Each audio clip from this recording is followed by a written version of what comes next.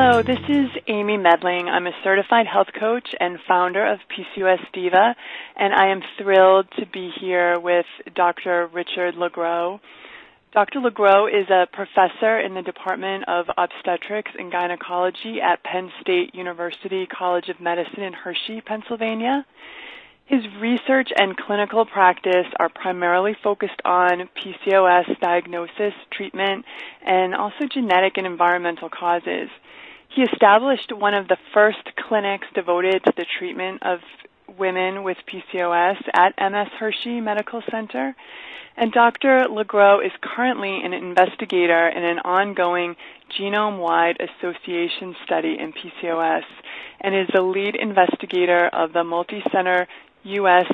National Institute of Health, otherwise known as NIH, and those sponsored trials, Pregnancy and Polycystic Ovarian Syndrome 1 and 2. And he's also the head of the steering committee on several multi-center infertility trials currently underway in China, including PCOS ACT. It's a trial of Clomid and acupuncture, which sounds really interesting in women with PCOS. And he served as a member of multiple NIH study sections. So welcome, Dr. LeGros. Thanks so much for speaking with me today. Oh, great. So let me tell you a little bit about the studies, especially as relate to lifestyle. And we're wrapping up a large preconception study in which there were 3 treatment groups that women with PCOS seeking fertility were randomized to. One was a oral contraceptive pill, which is kind of the control situation. Another was a intense lifestyle intervention that consisted of increased physical activity up to 100 minutes a week of exercise, meal replacements, so these are fixed caloric meals, and then a combination of either sibutramine, which was an appetite suppressant, and then when that was removed from the market, we switched to Orlistat, which is a drug that prevents intestinal fat absorption. So that was the second arm. And the third arm was the combination of the birth control pill and the lifestyle intervention. And as I say, we're wrapping up that study and following the last few pregnancies to completion, because the primary goal was to see what would most likely result in a live birth. Unfortunately, I don't have those data right now, but we have certainly looked at the data from our weight loss arms, and we were very successful and achieved. We had targeted a goal of 7% weight loss, and we achieved pretty much close to it, about 6.4% in the one arm, and I think it was 6.5% in the other arm. And I think that's good news, because it's probably the first time that we've had a lifestyle study where we came that close to meeting our goal.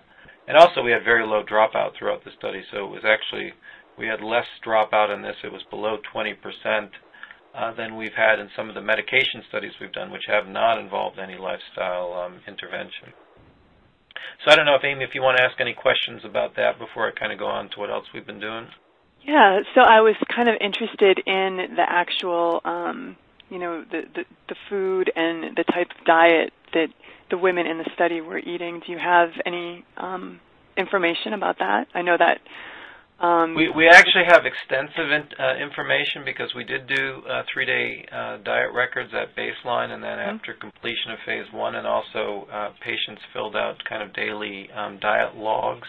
And we actually have a medical student that collected a lot of that data and analyzed it, but it's not in a form that I can summarize for you right now, so you'll have to stay tuned on that. I would say that the way that we approach this is, I would say, in a very medical way, in that I think it's very difficult for clinicians to give diet advice and regulate diet advice, so we wanted to approach food as a type of medicine that could be dispensed and prescribed. And in addition to meal replacements, we made suggestions for adding fruit and vegetable servings so that we would match the recommended food pyramid, the U.S. government food pyramid, in terms of daily nutrition and balance of the different food groups. Mm-hmm. Well, of course, I love that whole concept of food is medicine, and I love that that's how you sort of viewed this going into your study. I was wondering if you think, I hear the statistic tossed around a lot that just a 10% reduction in weight can really affect your fertility in a positive way. And I know you said that your benchmark was 7%, and I know you don't have all of the results yet, but like initial indications, does it seem that 7 or 6% that you achieved did make a difference in fertility? Can't say that yet. I don't know. Okay. Because we haven't really looked at the full data. But the number that's thrown around in PCOS is 5%. But the data is not good. There's actually never been a study that's taken women who've tried to get pregnant and looked at the amount of weight loss they've had and seen if that's improved their chances. So the recommendation to lose weight is basically common sense, because women who weigh less have a greater chance for pregnancy and also have a greater chance for a healthy pregnancy because they're less likely to suffer the complications of pregnancy, whether it be pregnancy loss, gestational diabetes, pregnancy-induced hypertension, preeclampsia, eclampsia. Those are all much more common in women who are obese. Consequently, women are advised to lose weight prior to seeking pregnancy. Mm-hmm. So I was wondering if we could talk a little bit about your study that you're doing in China with the acupuncture. So, we've had a great interest in complementary and alternative medicine, both here in the United States and abroad. And so I'm just going to throw in a little plug for a study that's wrapping up right now that's being done by a collaborator of mine, and we're helping her, Dr. Nazia Raja Khan, who has an NIH grant to look at the role of mindfulness in treating PCOS and also obesity. So this is a randomized trial in which one group gets conventional advice about dealing with PCOS and obesity in weekly meetings, and another group gets instructed in the art of mindfulness, which I would summarize as kind of a contemplative approach to a chronic condition and learning how to deal with the hurdles through applying mindfulness to the disorder. Again, I don't have any results in that because the study's still ongoing and will probably finish up in 2014. But again, I think that we have to take a look at all available treatment options. So that interest in complementary and alternative medicine also led me to China, or at least led China to contact me, I guess I have to say, from my experience in clinical trials. And there, acupuncture is very much a part of infertility treatment. And the hypothesis we're pursuing in that is that acupuncture, both alone or in combination with Western medicine, and the Western medicine we're using is clomiphene, is more likely to lead to pregnancy than either no treatment at all or clomiphene alone. So we're trying to establish the role of acupuncture both in combination with Western medicine and also kind of head-to-head to Western medicine. So it's a complex trial with 4 treatment groups, each one who's receiving a combination of either active or control acupuncture or active or placebo medication. That study is about halfway recruited. There's actually going to be over 1,000 participants in it. And of course, in clinical trials, we never get our results until the trial's done. That's why, unfortunately, I'm not giving you what you and everybody wants to hear is does it work? I don't know that about any of the interventions I'm talking about. Only that we're looking at them. Mm-hmm. But it's great to see that hopefully there'll be some results on the horizon. So 2014 for the mindfulness study, and what do you anticipate results would be completed for the acupuncture study? Acupuncture study, I think realistically is going to be 2015, because we do have to, one of the things when we look at live birth, the mindfulness study is not looking at mind birth, so that's why we'll have that a little bit earlier. Mm-hmm. Whenever we look at live birth, we have to add an additional 9 months after pregnancy to see what the outcome is, and so that delays things by about a year. So we're hoping to wrap up enrollment by, I'd say, this point in 2014, and then have all the pregnancies accounted for in 2015 for the acupuncture study. Mm-hmm. So let's move on to a little bit about your, I guess, insights about lifestyle modification. You know, when you're treating your patients, you know, what are your recommendations? Well, I think that you know, the average body mass index of my patients, both in the clinic and in studies when we recruit, is a body mass index of 35. So intensive lifestyle modification, or at least weight-bearing exercise, is often difficult in this group of patients. You know, one, because they haven't necessarily had any experience with it before, and two is that they are placing a lot of weight on their joints, and I think you can run into a lot of orthopedic impediments and also potentially orthopedic injuries. So my approach for my patients is to focus initially more on caloric restriction and weight loss, and I think that's the most important. Certainly I believe that any sort of exercise they can do that's safe and doesn't threaten their joints, that they should pursue concurrently. But I think if you look at the data, that exercise per se, you know, adds very little to weight loss, which I think is the most important thing that I tend to track. Okay. And do you subscribe to any particular dietary theory for women with PCOS? I don't prescribe to any particularly dietary theory, other than the diet that results in the most weight loss is probably the best diet if they're coming in obese. So, you know, some of the questions I often get is, well, what about if you're normal weight? Does a diet help? And nobody's ever shown that in PCOS. What about if you're obese? Is a high protein diet, or is there a specific a low glycemic index diet that's more beneficial? In terms of weight loss, I mean, I think I would just echo what other studies have found, is that you're probably more likely to lose weight with a low carb, high protein diet, at least initially. But long term, I think any sort of diet that's caloric restricted is going to result in the same amount of weight. I think the jury is still out, and I personally believe that a low glycemic index diet is best for women with PCOS who are obese and have metabolic abnormalities like glucose intolerance and dyslipidemia. But again, I think there's a lot of debate in the area about what the best diet for those particular women with metabolic abnormalities is.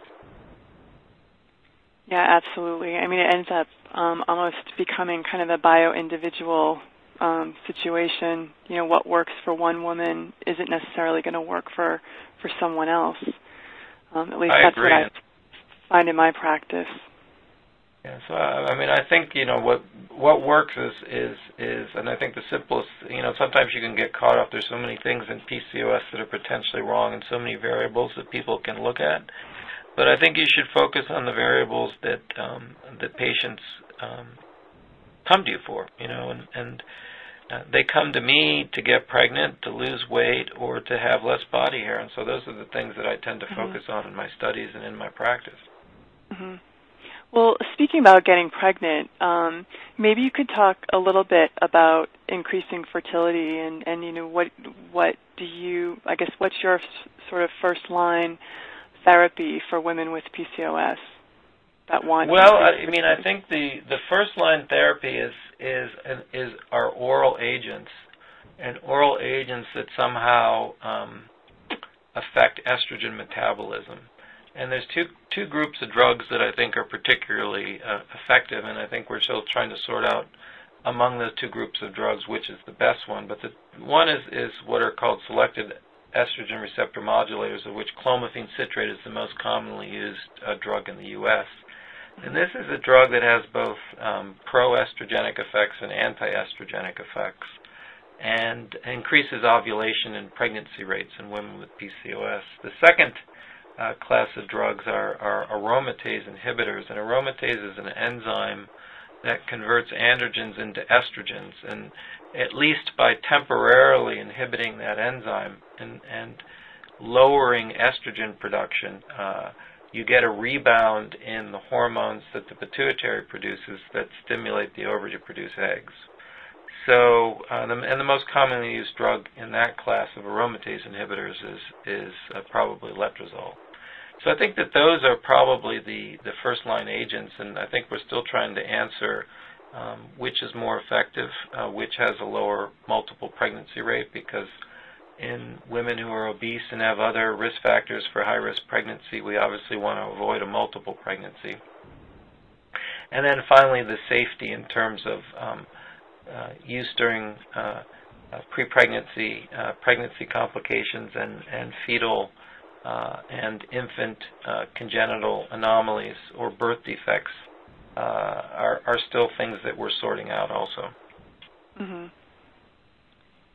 So I also wanted to kind of touch a little bit on the genetics aspect of PCOS. I know that my mother, back in 1970, she had a doctor that was probably, ahead of the curve. She had a wedge recession surgery in order to get pregnant with me. So I know that, there's definitely a genetic effect in my family. My sister also has PCOS. And I'm just wondering, I know that you've done quite a lot of research around genetics and PCOS. I just was wondering if you could kind of share your thoughts with us. So, the bottom line is that we don't have a gene that causes PCOS, although there's lots of putative markers that are associated with PCOS, and their role in the diagnosis and treatment of PCOS is still uncertain in 2013. But what we have learned from studying families is, as much as your own experience echoes, is that PCOS clusters in families. So if you have if a woman is affected, there's a 3 or 4 time increased risk for her sisters having PCOS. And we've also found associated traits in brothers and fathers. Those associated traits are resistance to insulin, higher rates of lipid abnormalities. Obesity also clusters in the families, and that's certainly been shown to cluster in families that don't have PCOS also. But, some of the things that we've learned is that if you have PCOS, it's probably a good thing to talk to your sisters about it, and definitely recommend screening for them. I think we're still trying to decide what it means for the males in the family, and so at this point I'm not sure that universal screening of them is necessary for the metabolic abnormalities I talked about. I don't think there's much of a reproductive phenotype, and by that I mean I'm not sure that their body hair or their sex hormones are that different to merit screening or counseling about. One of the things that our GWAS is kind of entering the final phases, and we hope to have a publication out, I'd say certainly by the end of this year. But one of the things I'm excited about is combining this information that we obtain from GWAS with response to various treatments, much as you alluded to earlier, that there may not be one treatment that fits all, and that each person might have to find the treatment that they respond best to, and that we think that these genetic markers might help us in selecting treatments for the goals patients want, whether that's to have a baby or to lose weight or have less body hair. Yeah, and just to remind listeners that GWAS is the Genome-Wide Association study. I think that's really interesting that, the hope of, gearing treatment around kind of how the PCOS manifests itself is interesting. I know that a lot of listeners will be interested to know your thoughts on the chances of offspring having PCOS. I know I have a little girl that's 4.5, and it's definitely a concern for me. Has there been shown a higher risk, or you had said 3 to 4 times the chance that your sister would have it? What about a daughter? That's a very good question, and I'll have to say that we've done one study that we published several years ago, and we're conducting another one now. So the study we did several years ago studied both sons and daughters of women with PCOS. And the changes that we found were really not evident until the later stages of puberty. So that's really after breast formation and right about the time of the first period or expected first period. So these would be girls in the age range of 12 to 13 years old. And at that point, we found that they had an exaggerated response to glucose challenge, and they made more insulin. And that's something that characterizes PCOS. And we theorize that that continued exposure may bring out the reproductive abnormalities of PCOS as they go through puberty. But to be honest, there wasn't much difference beyond that between daughters of women with PCOS and daughters of women without PCOS. And we're conducting a second study now that's just focusing on daughters because, as I mentioned with the males earlier, we didn't really see that much in the sons of women with PCOS. And again, that's another trial that's still ongoing, and I don't have the data to tell you yet, but stay tuned because that's a question that we very much want to answer, and a question that all our patients ask us. Mm-hmm. If you look in the literature from what other people have done, there seems to be a similarly very strong risk that these girls go on to develop PCOS. But I would say in most studies, it's always less than a 50% chance. Less than 50%. That would be what I would. Okay. So it's not a given, and so this opens the idea: what should you watch for in your daughter? And then one of the things I say is try to keep your daughter within the normal weight for her age that you can. You want to avoid being overweight or obese for your age. So do you think that, the idea of the epigenetics, that your genes can kind of turn on based on certain environmental factors, or if girls are overweight at an early age, or maybe exposed to, and there's a lot of talk about BPA and plastics.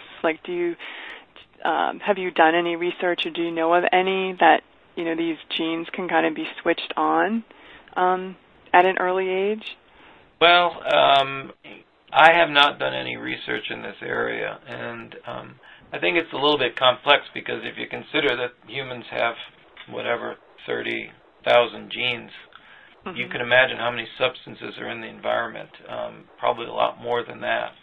And trying to tease out what one substance might do versus another, and especially trying to determine the dose exposure, to see if there's any relationship is extremely difficult. So right now I would say, is there an environmental cause for PCOS? I mean, possibly, but I couldn't point to you the data that's convincing to me. In terms of epigenetics, again, I think, if you look at it, we're fairly well along the process of looking for genetic causes, and we haven't really found a clear one. There's probably a lot of genes that are all contributing a little. There are probably many genes that are all contributing a little, but there's not one overwhelming gene as we thought perhaps going into it. And so I think I would apply a similar caution to epigenetics, that those studies are, at least in PCOS, are not even in their infancy, and we need a lot more data in this area before we can draw any conclusions. So I just wanted to kind of wrap up it by asking you if there's any other insights or anything else that you'd want to share with women with PCOS. Well, I think there's been increased interest in it and more studies in recent years. And the way that I would say I've changed is one, I think I've seen that many of these reproductive abnormalities, at least the irregular periods and the lack of ovulation, seem to get better with age. And if you look at countries where they can track health outcomes better, so like the Netherlands and Scandinavian countries, it appears that many of these women eventually go on and have their families. They might not have them at the exact time that they desire them, but with treatment and time, many of them complete their families. The second thing is the long-term health outcomes, which I think we're still we don't have a good grasp on what they are. So I think there is a tendency towards diabetes, but whether it's the type of diabetes that leads to vascular disease, I'm not sure. And I think the jury is still out whether these women actually have an increased rate of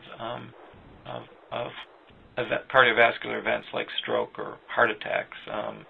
I think we still need some further study, and from the window of 2013 and compared to the window of the 90s when I started, I'm thinking that their health outcomes are more favorable in the long run than I initially thought. That the data is, as I see it, is more reassuring to me. So I think that's good news. That there might not be this long-term, shorter life hanging over these women. Well, what a great way to end this call on such a positive note. So thank you so much, Dr. Legro, for spending this last half hour with me and sharing all of your knowledge. I know that it's going to be definitely very well received. Well, thank you. And it's a disorder where you have to unthink a lot of things that you think, and you learn every day from your studies and from your patients. So stay tuned. The patients are the ones I try to answer their questions because most of them I can't. So our studies are designed to answer their questions, and ultimately I hope to help them. Well, I know you are, and thanks again for your time.